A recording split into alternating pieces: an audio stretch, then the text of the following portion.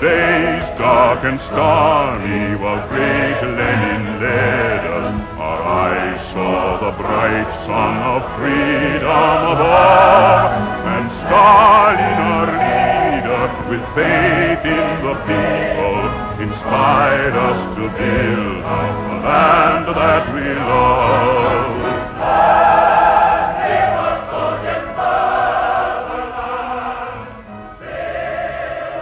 The 22nd of April this year marked the 150th anniversary of the birth of Vladimir Ilyich Lenin, the inspirer of the great proletarian socialist revolution in Russia, the leader of the Russian and world proletariat.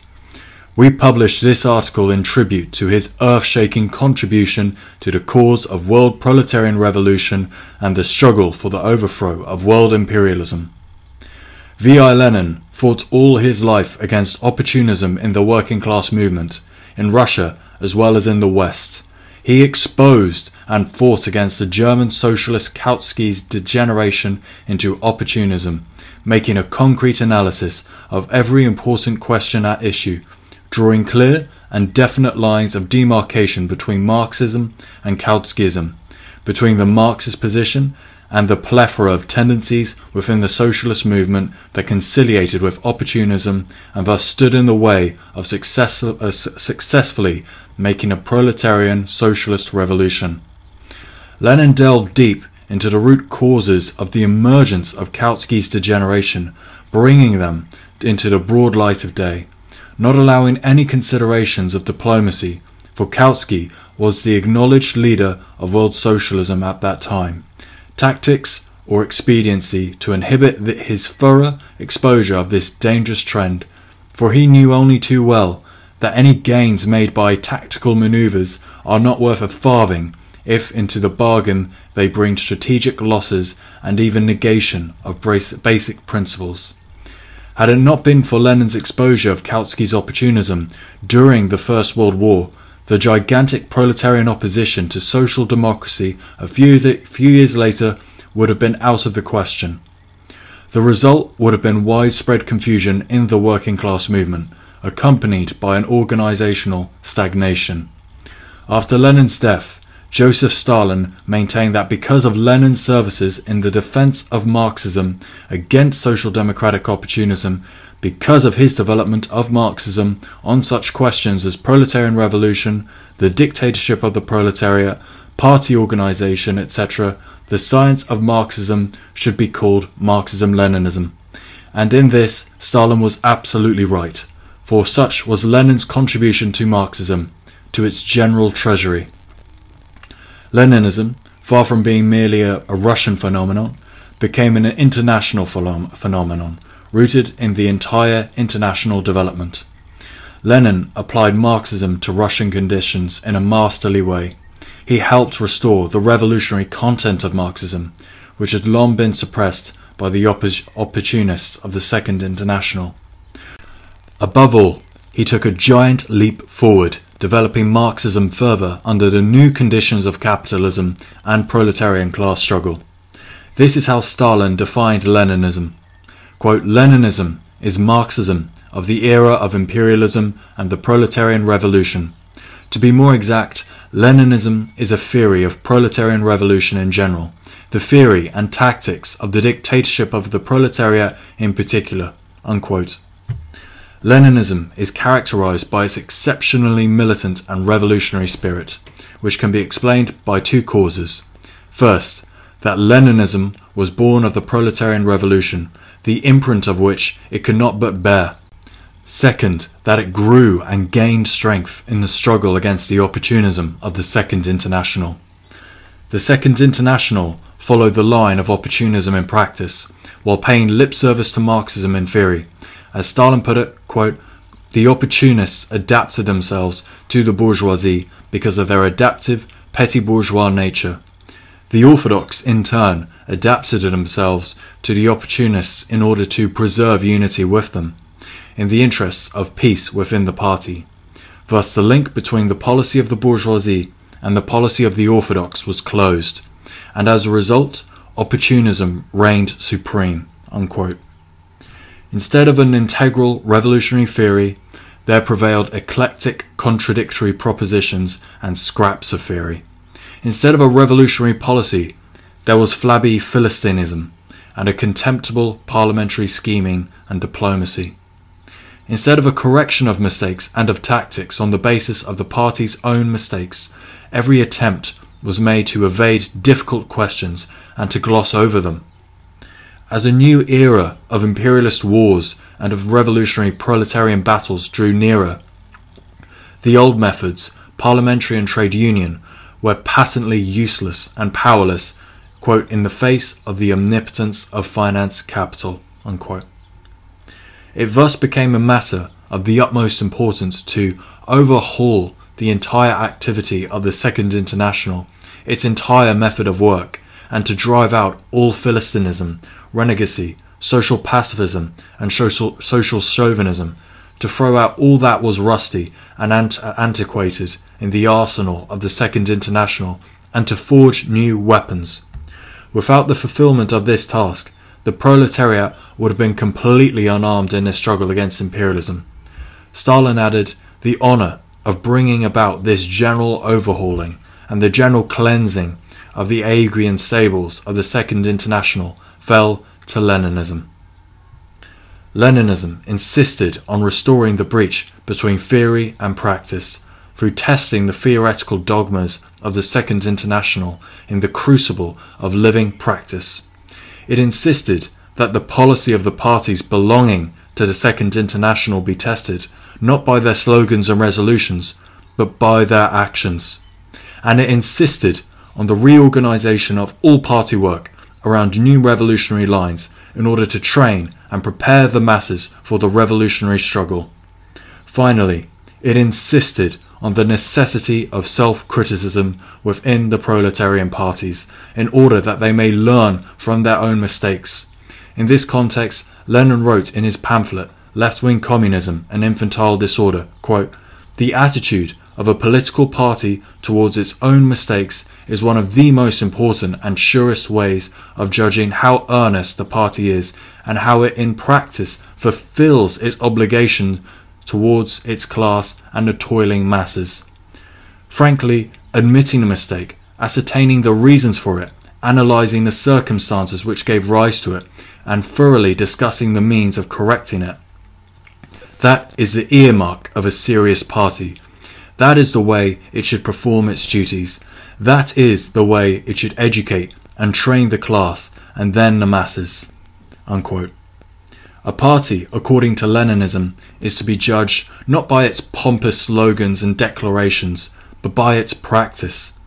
On the eve of the First World War, at its conference in Basel, the Second International, knowing full well that war was impeding, passed a resolution declaring war against war. A little later, as the war began, the parties of the Second International gave the workers a new slogan, to slaughter each other at the altar of the glory of their imperialist fatherlands. The contrast between the policy of the Second International and that of the Leninist policy of transforming the imperialist war into a civil war for the overthrow of one's own bourgeoisie makes starkly clear not only the baseness of the opportunism of the leaders of the Second International, but also the magnificent grandeur of the method of Leninism. The Bolsheviks generally, and Lenin in particular, were often accused by their opportunist opponents in Russia as well as in the Second International of being guided by their factional struggles and always putting fundamental problems of the Russian Revolution in the forefront. Doubtless, the Bolsheviks put in the forefront the fundamental problems of the Russian Revolution. These, however, were the fundamental problems of the revolution everywhere, not just in Russia. Problems such as the question of theory, the attitude of the Marxist Party towards the bourgeois democratic revolution, of the alliance between the working class and the peasantry, of the hegemony of the proletariat, of the significance of the parliamentary and extra-parliamentary struggles of general strike, of the passing the bourgeois democratic revolution into the socialist revolution, of the dictatorship of the proletariat, of imperialism, of the self-determination of nations, of the liberation movements of the colonial and oppressed peoples, and of the necessity for the proletariat to support these movements.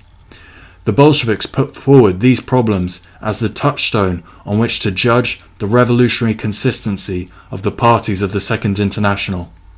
They were right to do so, nay, they had a duty to do so, because all these problems were also fundamental problems of the world proletarian revolution, to which the Bolsheviks subordinated their policy.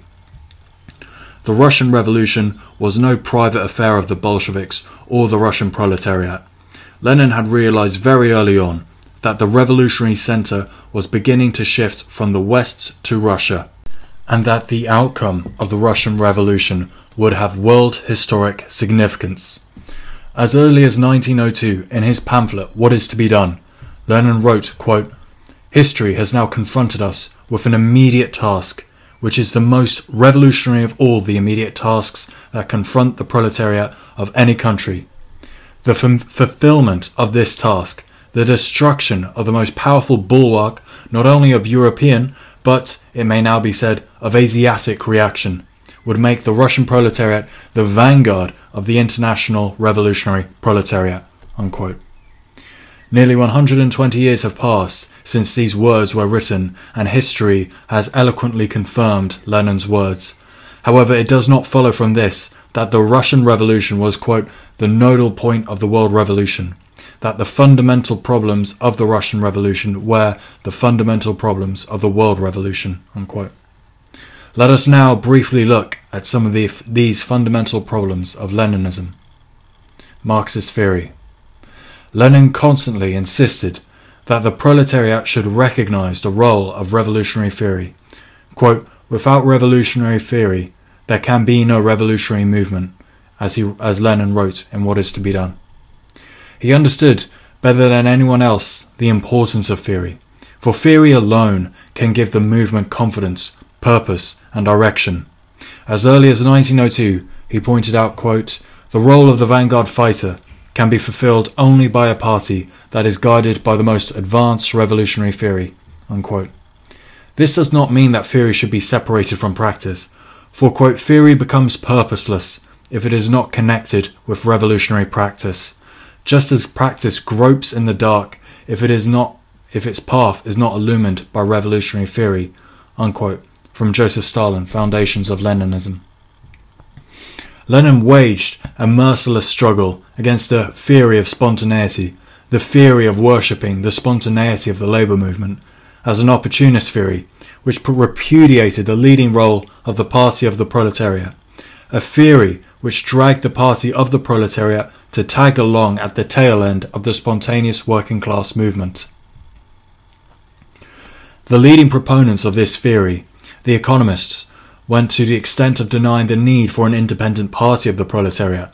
Lenin's What is to be Done demolished this theory and furnished the theoretical foundations for a genuinely revolutionary movement of the Russian proletariat. Lenin's theory of proletarian revolution. According to Lenin, imperialism, monopoly capitalism, intensifies all the contradictions of capitalism to the extreme. In the heartlands of capitalism, finance capital makes the yoke of monopolies unbearable, thus serving to exacerbate the resentment of the working class against the foundations of capitalism, and bringing the masses to the proletarian revolution as their only salvation. Second, the export of capital, which is such a characteristic feature of monopoly capital, finance capital. It leads to the transformation of capitalism into a world system of financial enslavement and colonial oppression of the overwhelming majority of the population of the world by a handful of advanced countries, thus splitting the global population into two camps: the handful of countries that exploit and oppress the vast masses of dependent and colonial countries, and the huge majority inhabiting the oppressed world. All this leads to the intensification of the contradiction between imperialism and the oppressed countries, resulting in the growth of the movements of revolt against imperialism on the external front. Third, the uneven development of capitalist countries and the resultant frenzied struggle for the redivision of the world between those countries that already possess territories and those claiming a fair share leads to imperialist wars as the sole means for restoring the undisturbed equilibrium.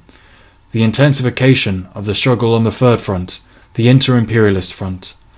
Hence Lenin's conclusion that wars cannot be averted under imperialism, hence also the inevitability of a coalition between proletarian revolution in the imperialist countries and the anti-imperialist movements in the oppressed countries in a united revolutionary front against the world front of imperialism. Combining all these conclusions into one general conclusion, Lenin observed that, quote, imperialism is the eve of the socialist revolution, unquote. According to Lenin's theory, with the development of capitalism into imperialism, individual national economies have ceased to be self-sufficient units. They have become links in a single chain of the world economy. That imperialism is a global system of financial enslavement and oppression of the vast majority of the world's population by a handful of imperialist countries. This creates the objective conditions for revolution to break out in countries that are not particularly advanced in terms of industrial development, because this system in its entirety is ripe for revolution. As a result, the chain of the world imperialist front may break in any one country or another, depending on where the chain is at its weakest. Hence the victory of the revolution is possible in one country, even a relatively backward country, as for instance Russia in 1917. The dictatorship of the proletariat. Quote, the fundamental question of every revolution is the question of power, said Lenin. The aim of the dictatorship of the proletariat is to overthrow the bourgeoisie and break its resistance, to organize construction, and to arm the revolution, organizing the army against foreign enemies in the struggle against imperialism. The dictatorship of the proletariat spans a whole historical epoch. It cannot result in a complete democracy for all. It institutes democracy for the majority and the dictatorship over the minority. The dictatorship of the proletariat cannot result from peaceful development of bourgeois society and bourgeois democracy. It can only arise as a result of the smashing of the bourgeois state machine. With the appearance of Soviet power, the era of bourgeois democratic parliamentarism draws to a close, and a new chapter in world history, the era of the proletarian dictatorship, is ushered in. The Republic of Soviets is thus the political form so long sought and finally discovered, within the framework of which the economic emancipation of the proletariat, the complete victory of socialism, must be accomplished. The peasant question. Leninism has 3 slogans on the peasant question, each corresponding to a different stage of the revolution. A. The peasantry during the bourgeois democratic revolution. B. The peasantry during the proletarian revolution. And C. The peasantry after the consolidation of Soviet power. Those who are marching and preparing to assume power cannot but be interested in the question of who are their real allies. In this sense, the peasant question is part of the general question of the dictatorship of the proletariat, and is thus one of the most important problems of Leninism. Some people maintain that what is special about Leninism is its stance on the peasantry. This is not true. Quote, the fundamental question of Leninism, its point of departure is the dictatorship of the proletariat, of the conditions under which it is to be achieved, of the conditions under which it can be consolidated. Quoted from J.V. Stalin, Foundations of Leninism. The peasant question, since it concerns the question of who are the real allies of the proletariat in its struggle for power, is a secondary question, deriving from the question of state power. During the bourgeois democratic revolution, the struggle was between cadets, the liberal bourgeoisie, and the Bolsheviks, the proletariat, for the influence over the peasantry. The cadets were attempting to win over the peasantry and reconcile it to Tsarism. During this stage of the revolution, therefore, the Bolsheviks concentrated their fire on the cadets. During the proletarian revolution, the struggle was between the so-called socialist revolutionaries, petty bourgeois democrats, and the Bolsheviks for influence over the peasantry. A struggle to win over the majority of the people by ending the war. But to end the war, it was necessary to overthrow the provisional government, to overthrow the power of the bourgeoisie and the power of the socialist revolutionaries, and the Mensheviks, who were compromising with the bourgeoisie. After the consolidation of Soviet power, the task was to win over the majority of the peasantry for socialist construction. Lenin was correctly of the view that a peasantry that had received peace and land at the hands of the proletariat could be mobilized to build socialism through the cooperatives. Quote, "State power over all large-scale means of production, state power in the hands of the proletariat, the alliance of this proletariat with many millions of small and very small peasants, the assured leadership of the peasantry by the proletariat, etc., is not this all that is necessary for the building of the complete socialist society from the cooperatives alone, which we formerly looked down upon as huckstering, and which from a certain aspect we have the right to look down upon as such now under the NEP? Is this not all that is necessary for building socialist society? This is not yet the building of a socialist society, but it is all that is necessary and sufficient for this building." Quoted from On Cooperation by Lenin. The national question. In the period of the Second International, the national question was seen as being confined to a few European countries, i.e. Poland, Hungary, Ireland, etc. The vast majority of subjugated peoples in Asia and Africa remained outside the purview of the Second International.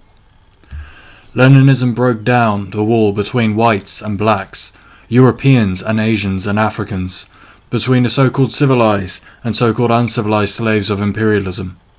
With this, the national question was transformed from being an internal state problem into a general international problem, a problem of the liberation of oppressed peoples in the colonial and dependent countries from the yoke of imperialism through self-determination and complete succession.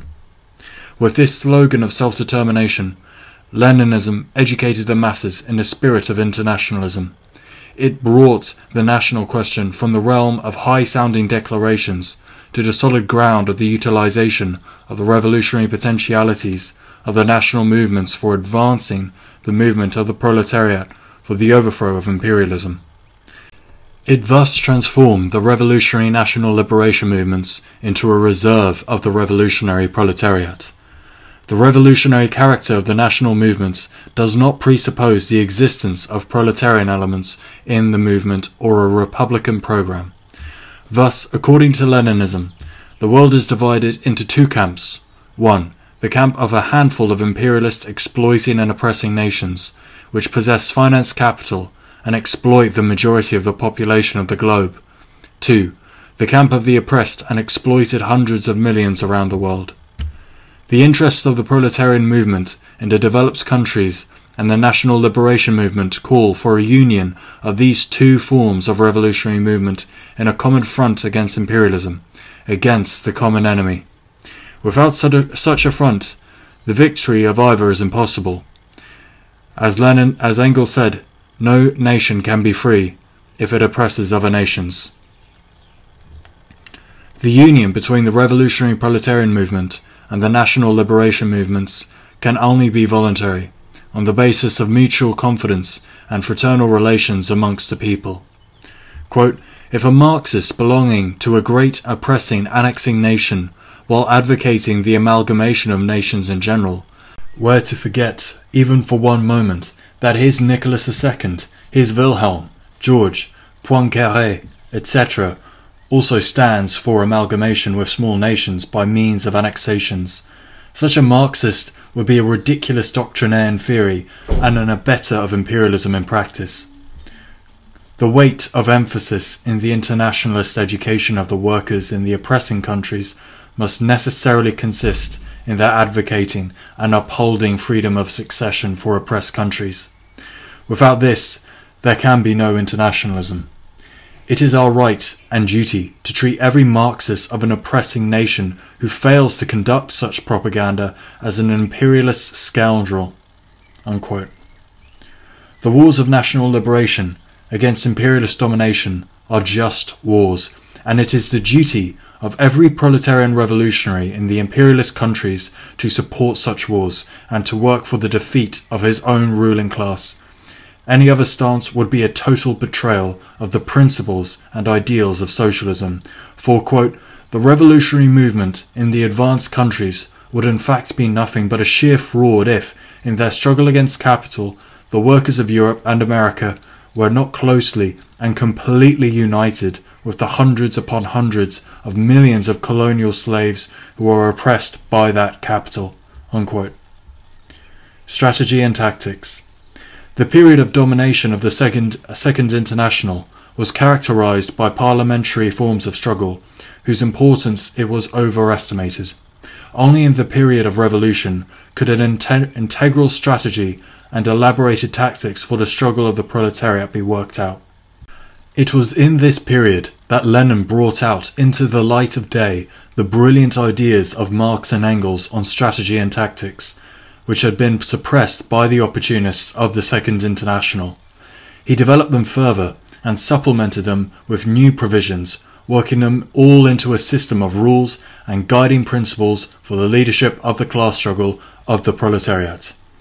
His works, such as What is to be Done, Two Tactics of Social Democracy in a Democratic Revolution, Imperialism, the Highest Stage of Capitalism, The State and Revolution, The Proletarian Revolution and the Renegade Kautsky, and Left-Wing Communism and Infantile Disorder, constitute priceless contributions to the general treasury of Marxism, to its general arsenal.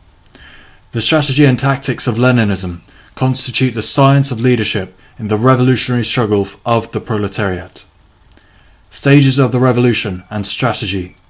Strategy is the determination of the direction of the main blow of the proletariat at a given stage of the revolution. The elaboration of a corresponding plan for the disposition of the revolutionary forces. This is how Lenin's teachings on strategy and tactics worked during the various stages of the Russian Revolution. First stage, 1903 to February 1917. The objective at this stage was the overthrow of Tsarism and the destruction of the survivals of medievalism. The main force of the revolution in this period was the proletariat and its immediate reserves, the peasantry. In this stage, the direction of blow was the isolation of the liberal monarchist bourgeoisie, which was attempting to bring the peasantry under its wing and liquidate the revolution by a compromise with Tsarism. Quote, "The proletariat must carry out to completion the democratic revolution by allying itself to the mass of the peasantry, and in order to crush by force the resistance of the autocracy and paralyze the instability of the bourgeoisie." Unquote. From Two Tactics of Social Democracy in the Democratic Revolution. Second stage, March 1917 to October 1917. The objective during this stage was to overthrow imperialism and withdraw from the imperialist war. During this period, the proletariat was the main force of the revolution, and its immediate reserves were the poor peasantry. The direction of the blow in this period was the isolation of the petty bourgeois parties, the socialist revolutionaries and Mensheviks, which were trying to win over the toiling masses of the peasantry and liquidate the revolution by a compromise with imperialism. Quote, "The proletariat must accomplish the socialist revolution by allying itself to the mass of the semi-proletarian elements of the population in order to crush by force the resistance of the bourgeoisie and to paralyze the instability of the peasantry and petty bourgeoisie." Unquote. Third stage, after the October Revolution. The objective of the revolution during this stage was to consolidate the dictatorship of the proletariat in one country, using it as a base for the defeat of imperialism in all countries. The main forces of the revolution in this period were the dictatorship of the proletariat in one country and the revolutionary movement of the proletariat in all countries. The main reserves of the revolution were the semi-proletarian and small peasant masses in the developed countries and liberation movements in the colonial and dependent countries. The direction of the main blow in this period was the isolation of petty bourgeois democrats and isolation of the parties of the Second International, which formed the main support for compromise with imperialism. The plan for the disposition of forces in this period was the alliance of the proletarian revolution with the liberation movements of oppressed peoples. Tactics determined the line of conduct of the proletariat over a comparatively short period of the ebb or flow of the movement. They are a part of the strategy subordinated to it and serving it. changes in the form of struggle are accompanied by corresponding changes in the form of organization. The point is to put to the fore precisely those forms of struggle and organization which are best suited to the conditions during the ebb or flow of the movement, and thus facilitate and ensure the bringing of the millions to the revolutionary front, organizing also their disposition at the revolutionary front. The aim must be to locate at any given moment the particular link in the chain of processes which, if grasped, will enable the proletariat to keep hold of the whole of the chain and to prepare the conditions for achieving strategic success. Quote, "It is not enough to be a revolutionary and an adherent of socialism, or a communist in general. One must be able, at each particular moment, to find a particular link in the chain which one must grasp with all one's might in order to keep hold of the whole chain and prepare firmly for the transition to the next link." Quoted from The Importance of Gold Now and After the Complete Victory of Socialism. The Revolutionary Party of the Proletariat must know how not only to advance, but also how to retreat in good order when the circumstances so require. Quote, "The revolutionary parties," said Lenin, "must complete their education. They have learnt to attack. Now they have to realize that this knowledge must be supplemented with the knowledge of how to retreat properly. They have to realize, and the revolutionary class is taught to realize it by its own bitter experience, that victory is impossible unless they have learnt both how to attack and how to retreat properly." Quoted from Left-Wing Communism. The purpose of any retreat is to gain time, to disrupt the enemy, and to gather force in order later to assume the offensive. The signing of the Brest Peace Treaty in 1917 is a model of this strategy, and as it gained the Bolshevik Party time to take advantage of the conflicts in the imperialist camp, to disrupt the enemy forces, to maintain the support of the peasantry, and to gather sufficient forces in preparation for the offensive against the counter-revolutionary generals Kolchak and Denikin. Quote, "In concluding a separate peace," said Lenin at the time, "we free ourselves as much as is possible at the present moment from both warring imperialist groups. We take advantage of their mutual enmity and warfare, which hinder them from making a deal against us, and for a certain period have our hands free to advance and consolidate the socialist revolution." Quoted from On the History of the Question of the Unfortunate Peace. 3 years after the Brest Peace, Lenin returned to the subject, saying, quote, "Now even the biggest fool, Trotsky being the chief of these fools, can see that the Brest Peace was a concession that strengthened us and broke up the forces of international imperialism." Quoted from New Times and Old Mistakes in a New Guise. The Workers' Party. According to Leninism, the party of the proletariat is the advanced detachment of the working class, possessed of the best elements and an advanced theory. It must be ahead of the masses and see further than the working class. It must lead the proletariat and not drag at the tail of the spontaneous movement. Only such a party can divert the working class from their path of trade unionism. No army at war can do without an experienced general staff, if it does not want to be doomed to defeat. The revolutionary party of the proletariat constitutes precisely such a general staff. The working class without a revolutionary party is an army without a general staff.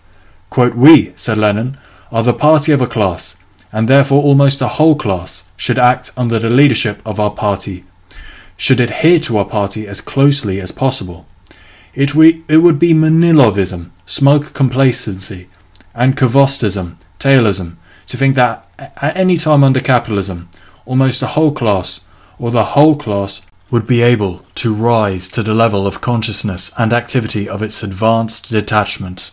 No sensible Marxist has ever yet doubted that under capitalism, even the trade union organizations, which are more primitive and more comprehensible to the undeveloped strata, are able to embrace almost the whole, or the whole working class. Quote, "To forget the distinction between the advanced detachment of the masses which gravitate towards it, to forget the constant duty of the advanced detachment to raise ever wider strata to this advanced level means merely to deceive oneself, to shut one's eyes to the immensity of our task, and to narrow down these tasks. Quoted from One Step Forward, Two Steps Back. The party is the organised detachment of the working class. It must imbue the millions of unorganised non-party workers with the spirit of discipline in the struggle, with the spirit of organisation and endurance. But the party can fulfil these tasks only if it is itself the embodiment of discipline and organisation. Lenin's formulation of the first paragraph of the Bolshevik Party rules embodies this concept. According to it, the party is the sum total of its organisations, and the party member is a member of one of the organisations of the party. It denies self-enrolment so as to prevent the party from being inundated with professors and high school students and thus degenerate into a loose, amorphous, disorganised body lost in a sea of sympathisers that would obliterate the dividing line between the party and the class and thus thwart the party's task of raising the unorganised masses to the level of the advanced detachment. Quote, From the point of view of Comrade Martov, said Lenin, the borderline of the party remains quite indefinite, for every striker may proclaim himself a party member. What is the use of this vagueness? A wide extension of the title? Its harm is that it introduces a disorganizing idea, the confusing of a class and party. Unquote. The Leninist Party is a single system of these organizations, with higher and lower bodies, with subordination of the minority to the majority. Quote, Formerly, said Lenin, our party was not a formally organized whole, but only the sum of separate groups, and therefore no other relations except those of ideological influence were possible between these groups. Now we have become an organized party, and this implies the establishment of authority, the transformation of the power of ideas into the power of authority, the subordination of lower party bodies to the higher party bodies. Unquote. Fighting against wavering elements like Martov, who at the Second Congress of the Russian Social Democratic Labour Party, RSDLP, opposed Lenin's formulation of the party rules, he wrote, quote, This aristocratic anarchism is particularly characteristic of the Russian nihilist. He thinks of the party organisation as a monstrous factory. He regards the subordination of the part to the whole and of the minority to the majority as serfdom. Division of labour under the direction of a centre evokes from him a tragicomical outcry against people being transformed into wheels and cogs. Mention of the organisational rules of the party calls forth a contemptuous grimace and the disdainful remark that one could very well dispense with rules altogether. It is clear, I think, that the cries about this celebrated bureaucracy are just a screen for dissatisfaction with the personal composition of the central bodies, a fig leaf. You are a bureaucrat because you were appointed by the Congress, not by my will, but against it. You are a formalist because you rely on the formal decisions of the Congress and not on my consent. You are acting in a grossly mechanical way because you plead the mechanical majority at the party Congress and pay no heed to my wish to be co-opted. You are an autocrat because you refuse to hand over the power to the old gang. The gang referred to was composed of Axelrod, Martov, Potrasov and others who would not submit to the decisions of the Second Congress and accused Lenin of being a bureaucrat. Unquote. The Leninist Party is the highest form of class organisation of the proletariat. It is the rallying centre of the finest elements of the working class, whose political leadership must extend to every other form of organisation of the proletariat. That is why the opportunist theory of the independence and the neutrality of non-party organisations, which breeds independent members of parliament and journalists isolated from the party, narrow-minded trade union functionaries and cooperative officials who have become Philistines, is wholly incompatible with the theory and practice of Leninism. The party is the instrument of the dictatorship of the proletariat, an instrument in the hands of the proletariat for achieving and consolidating state power. Quote, The dictatorship of the proletariat, said Lenin, is a stubborn struggle, bloody and bloodless, violent and peaceful, military and economic, educational and administrative, against the forces and traditions of the old society. The force of habit of millions and tens of millions is a most terrible force, without an iron party tempered in the struggle, without a party enjoying the confidence of all that is honest in the given class, without a party capable of watching and influencing the mood of the masses, it is impossible to conduct such a struggle successfully. Quoted from Left-Wing Communism. The party is the embodiment of the unity of will of the workers, unity incompatible with the existence of factions. Hence Lenin's insistence on the complete elimination of all factionalism and the immediate dissolution of all groups without exception that have been formed on the basis of various platforms, on pain of unconditional and immediate expulsion from the party." Unquote. Elsewhere he wrote, quote, "In the present epoch of acute civil war, the Communist Party will be able to perform its duty only if it is organized in the most centralized manner, if iron discipline bordering on military discipline prevails in it, and if the party centre is a powerful and authoritative organ, wielding the wide powers and enjoying the universal confidence of the members of the party." Quoted from the terms of admission into the Communist International. And further, quote, "Whoever weakens in the least the discipline of the party, of the proletariat, especially during the time of its dictatorship, actually aids the bourgeoisie against the proletariat." Quoted from Left-Wing Communism. The party becomes strong by purging itself of opposition elements. A source of factionalism is its opportunist elements. The, quote, "stratum of the bourgeoisified workers or the labour aristocracy who are quite Philistine in their mode of life, in the size of their earnings, and in their entire outlook is the principal social, not military, prop of the bourgeoisie. For they are the real agents of the bourgeoisie and the working class movement, the labour lieutenants of the capitalist class, the real channels of reformism and chauvinism." Quoted from the preface to the French and German editions of Imperialism. Style of work.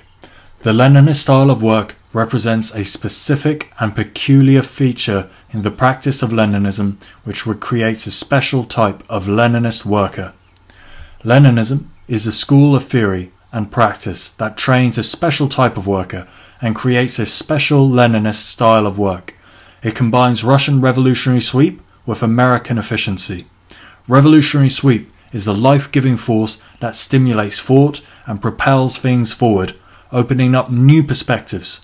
Without such revolutionary sweep, no progress is possible. However, on its own revolutionary sweep stands every chance of degenerating into empty phrasemongering if it is not combined with professionalism and efficiency. That is why Lenin emphasized, quote, "fewer pompous phrases, more plain everyday work. Less political fireworks and more attention to the simplest but vital facts of communist construction." Unquoted. Quoted from A Great Beginning. On the other hand, such workday efficiency stands every chance of degenerating into narrow and unprincipled practicalism if it is not combined with a wide revolutionary sweep. Quote, "The combination of Russian revolutionary sweep with American efficiency is the essence of Leninism in party and state work." Unquote. Lenin's fight against opportunism. Leninism was born, grew up and became strong in its relentless struggle against opportunism of every variety. As early as 1903-4, when the Bolshevik group took shape in Russia, Lenin pursued the line aimed at a rupture, a split, with the opportunists both in Russia and the Second International. Not surprisingly then, the Bolsheviks were abused by their opportunist opponents as splitters and disruptors. The Bolsheviks pursued this line long before the imperialist war, from 1904 to 12. In 1903, the left-wingers in the German Social Democratic Party, Rosa Luxemburg and Alexander Parvus, came out against the Bolsheviks on the question of the party rules, accusing them of betraying ultra-centralist and Blankist tendencies.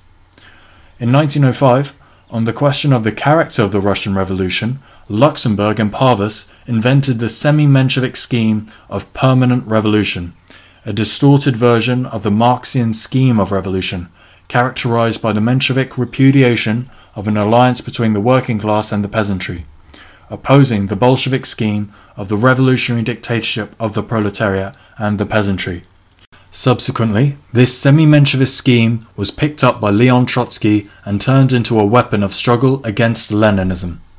The Bolshevik support for the liberation movement of the oppressed and colonized nations on the basis of self-determination and the creation of a united front between the proletarian revolution in the advanced countries and the revolutionary liberation movement of the peoples of colonies and oppressed countries invited abuse from the opportunists of the Second International. For this line of theirs, the Bolsheviks were baited like mad dogs. Even the German lefts opposed the Bolsheviks on this. Naturally, the Bolsheviks, led by Lenin, strongly criticized the German lefts for this approach of theirs. Any other course of action would have been a betrayal of the working class, a betrayal of the interests of the revolution, a betrayal of communism.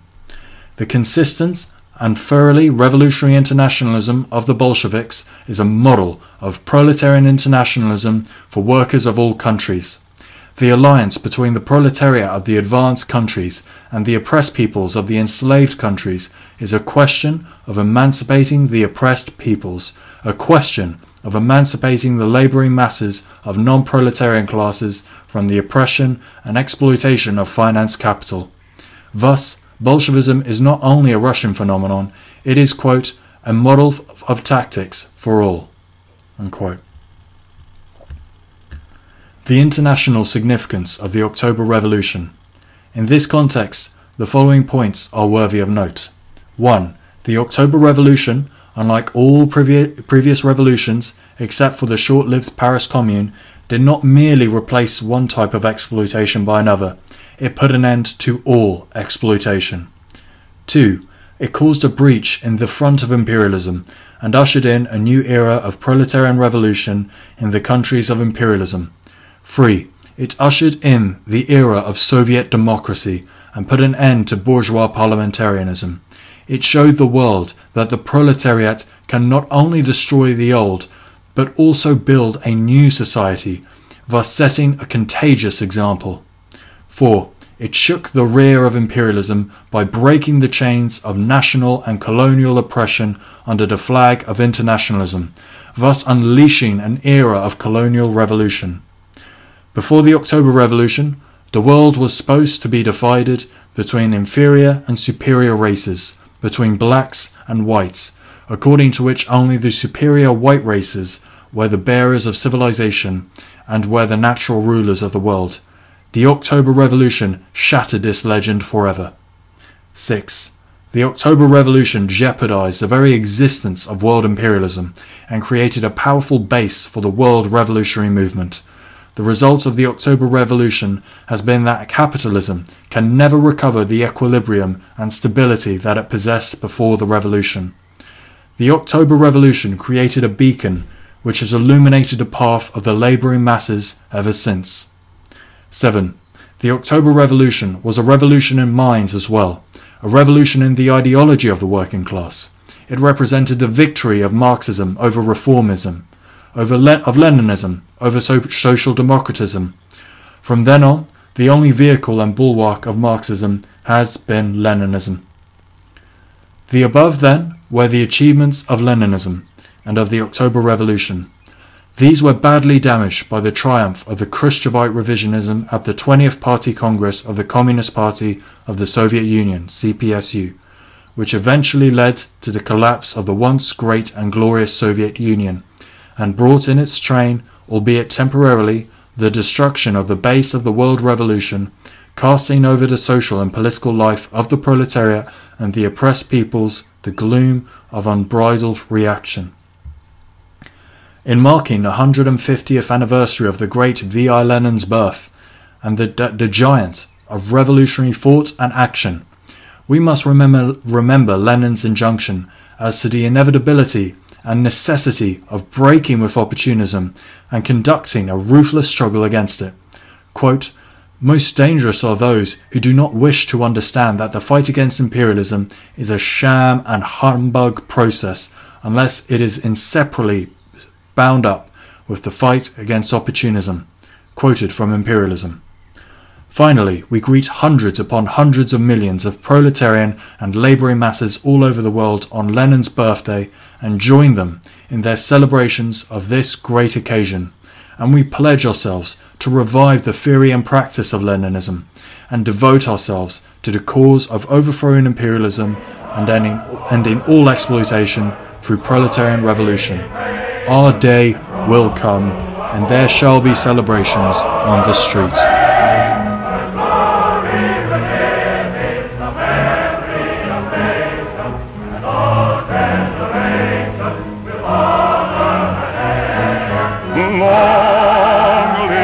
Soviet motherland, built by the people's mighty hand.